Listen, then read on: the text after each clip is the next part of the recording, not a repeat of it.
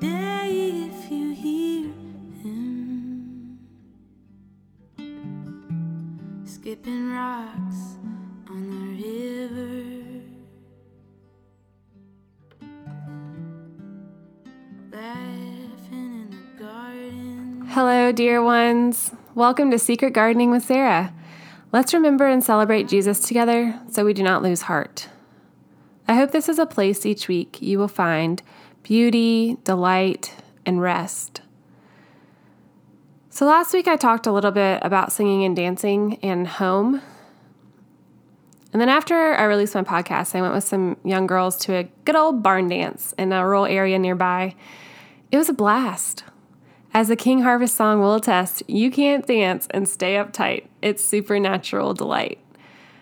I dare you to play a song and dance for 5 minutes without smiling. It's so fun. Seriously, do it. I think the world could use some more of these barn dances. One time at one, a little boy, maybe 6 years old or so, tipped his hat at me when we danced in the square dance. Oh, he definitely stole my heart. So stinking precious. Okay, speaking of Precious and King Harvest, which is a great band name, by the way, I just can't wait to introduce you to this week's episode. If you didn't know, I'm one of those people that does a lot of different things. I find it difficult to explain myself in an elevator pitch, but just know I'm up to a lot of different things. You can find them on sincerelysarahstudios.com. One of these things is painting weddings. I love experiencing the festival joy of family and friends together, celebrating one of the most beautiful and meaningful sacraments we have here on this side of heaven. Do you know why I love it so much?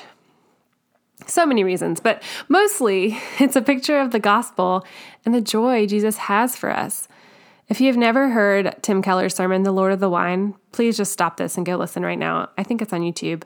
I'll link it in my notes. And while I'm at it, I'll link my other favorite, A Covenant Relationship. Why not? I have listened to both of these so many times, and I'm so encouraged on those days when I need to remember what's true. And it's simply this: Jesus loves us. Loves us. The God of the universe knows my name and loves me and you. And he provided a way for us to have more than we could ever ask for or imagine. And while he wants us to have fullness of joy for his glory and his joy, what a Savior we have. It makes me think of vineyards in a dance party I once had at a vineyard. This is episode 3, Grafting, Bearing Good Fruit. Calling you to come. Don't be too grown. Oh, for your own sake, let the children come. Let us become like children. This might sound foolish if you know anything about plants, but I genuinely did not know that plants got diseases until not that long ago. I planted some fruit trees last year on a bit of a whim, knowing it would take years to have fruit, so I thought I might as well start. Then someone told me to keep my eyes open for disease and think about creating a spray routine to prevent disease. And if the trees do get sick, you'll have to give it medicine. I think there's even antibiotics. What? I was so confused. Not plants too.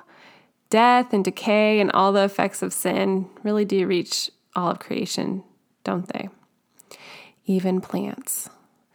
I guess I must have known that plants get sick, but for some reason the word disease made me sad and more anxious than I was expecting. What if I failed them? Recently, I learned that almost all apples that we eat are grown on grafted apple trees. That means a sturdy base apple tree is grown, probably one that's fruit would not taste very good to us at all. And then we graft the yummy tasting variety that's a little bit weaker on top. The more delicious varieties are too susceptible to disease. They need a better base tree to keep them alive so they can bear that good fruit. The two become one as the cut flesh of the young tree's wounds bind together, and the tree is grafted together to grow and produce the fruit that we can't wait to go pick and eat right in the apple orchard. Or maybe we get it from the grocery store and add some peanut butter or something to it. Side note, does anybody like red delicious apples? Like anybody? maybe cooked or something. I don't know. I think they're disgusting. I didn't even know there were different, way tastier apples out in the world until I was much older. I didn't even think I liked apples for a long time because we always had Red Delicious in the house. Although now that I think about it, we had Granny Smith, but those are green, so just pretend like you're tracking with me. My siblings and I would watch cartoons where apples look so good. Do you know what I mean? Cartoon apples. Somehow those cartoon apples awakened an appetite inside of me. So every time I would try another Red Delicious and be sorely disappointed when it was just not delicious. Anyways, I know there are some more apple varieties.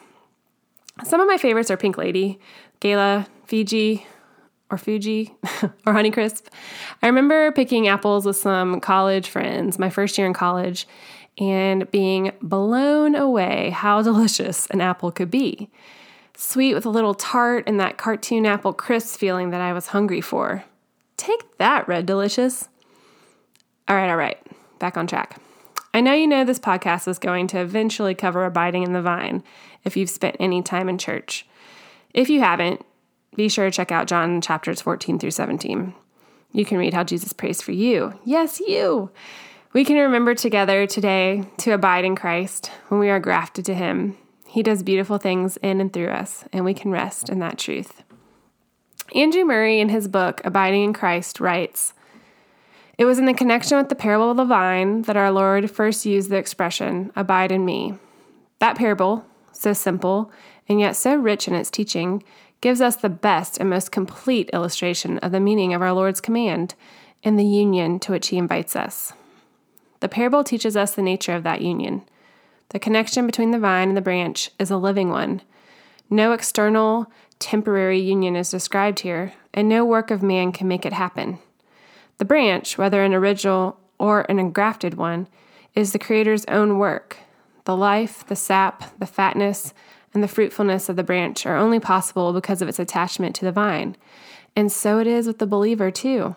His union with his Lord is no work of human wisdom or human will, but an act of God, by which the closest and most complete life union possible is forged between the Son of God and the sinner. Murray continues to talk about the branch and how the branch can do nothing without the vine, and then a big surprise. Without the branch, the vine can also do nothing. Such is the wonderful condescension of the grace of Jesus. Just as His people are dependent on Him, He has made Himself dependent on them. Wow! Oh, I could definitely just read this whole book aloud to you and still want to keep talking about the wonderful mystery of abiding in Christ, the intimacy and joy that we have with Him. When I was a kid, I tried really hard to tackle my faith. I was so sure I could read the Bible and understand it all. I remember struggling to stay awake as I reached the end of Genesis. I didn't make it very far. I would pray for ways to please God, to grow in my own way. I would make Him promise after promise and fail big time. You guys, I even remember hearing the story of Jonah at Vacation Bible School at some church and telling God, "Hey, if you ever need me, I will go. I will not be like Jonah, and I will just go and listen to you." Hey, God, if you ever need me, the sovereign Lord of the universe, if you need me. And maybe I secretly hoped that He didn't need me. God was there. He loved me then. He was very patient to me to let me see that growth is from abiding in Him and with Him. And over the years, He humbled my eager, smug, and ambitious heart along the way. He still is doing that, by the way. He pursued me in a tender and intentional way. Years later, I felt the call that all followers of Jesus have to go and share His name and His love and His salvation to all those who do not know. It wasn't because He needed me, but He chose us all to be His hands and feet to bear good fruit. A friend of mine once said doing something for God is kind of like doing the dishes with a 3-year-old. My friend, the father in the situation, is actually doing the dishes and cleaning up everything. His little girl wanted to help, so every so often he would give her a spoon so she could put it in the right slot. So yeah, he's doing the dishes, but she could say, "I'm doing the dishes too," and smile real big. Oh, she was delighted every single time because she got to help her father do the dishes. The metaphor breaks down, but you get the point. It's time with the Father. delight in their faces when the job is completed. In the outskirts of Athens, Greece, my friends and I celebrated the end of our time together at a vineyard. We spent a significant amount of time over the months studying the portion of the book of John where Jesus is talking about abiding and praying for us. We studied ambalokopi, which is a Greek word for vineyard. We were a pretty close-knit group about to say goodbye to each other for the rest of our lives. No doubt we would see one or a few of each other, but we would never all be in the same place again, most likely, or at least not yet. We spent some time walking through the vineyard and reflecting on all God was teaching us about being branches grafted to his vine. We prayed together. We had been together a little while as a family to grow and love, and now we were being sent to the next place God was calling each of us to, all around, geographically. One of my favorite parts of this time at the vineyard was when we were inside the building, which is kind of surprising. It was big and modern, and we were the only people visiting that day, and all of a sudden, someone started playing music, and a little goodbye dance party broke out between us. We were all alone in this great big room, and we just let loose. My Greek family, for many months, out of our love and comfort for each other, we just danced and danced. Some interpretive dance was definitely in there. It was so special, and it is a treasure of a memory. Fast forward 5 years, I am painting at a wedding reception for a family friend. This family has loved me well for over 20 years. They're one of those families that gave me hope when it felt like nobody else cared. Back in the day when I was tackling my faith, like I said in the beginning, all on my own, well, I felt like that at least, but I knew this family. I am realizing as I'm painting, there has been this theme from the beginning. A love story. A groom determined to find his bride. A groom who so loves his bride that he would die for her. In fact, does, so she can be with him forever, so that she may be presented in all her glory and joy and beauty forever with him. And then today, I'm listening to a song I haven't listened to in a while. It's called Tonight by J.J. Heller. I will link it for you for sure. In college, I would sing it over and over to Jesus. It took me a good long while to see it was technically a wedding song, perfect for a first dance. How fitting that God would use a wedding song to woo me to him. We are his bride after all. We are grafted to him to bear good fruit, to one day have the everlasting joy of the feast and intimacy with him. And we have access to that joy today. I think it's worth those initial wounds to be grafted to such a Savior. What do you think? Today, if you hear him,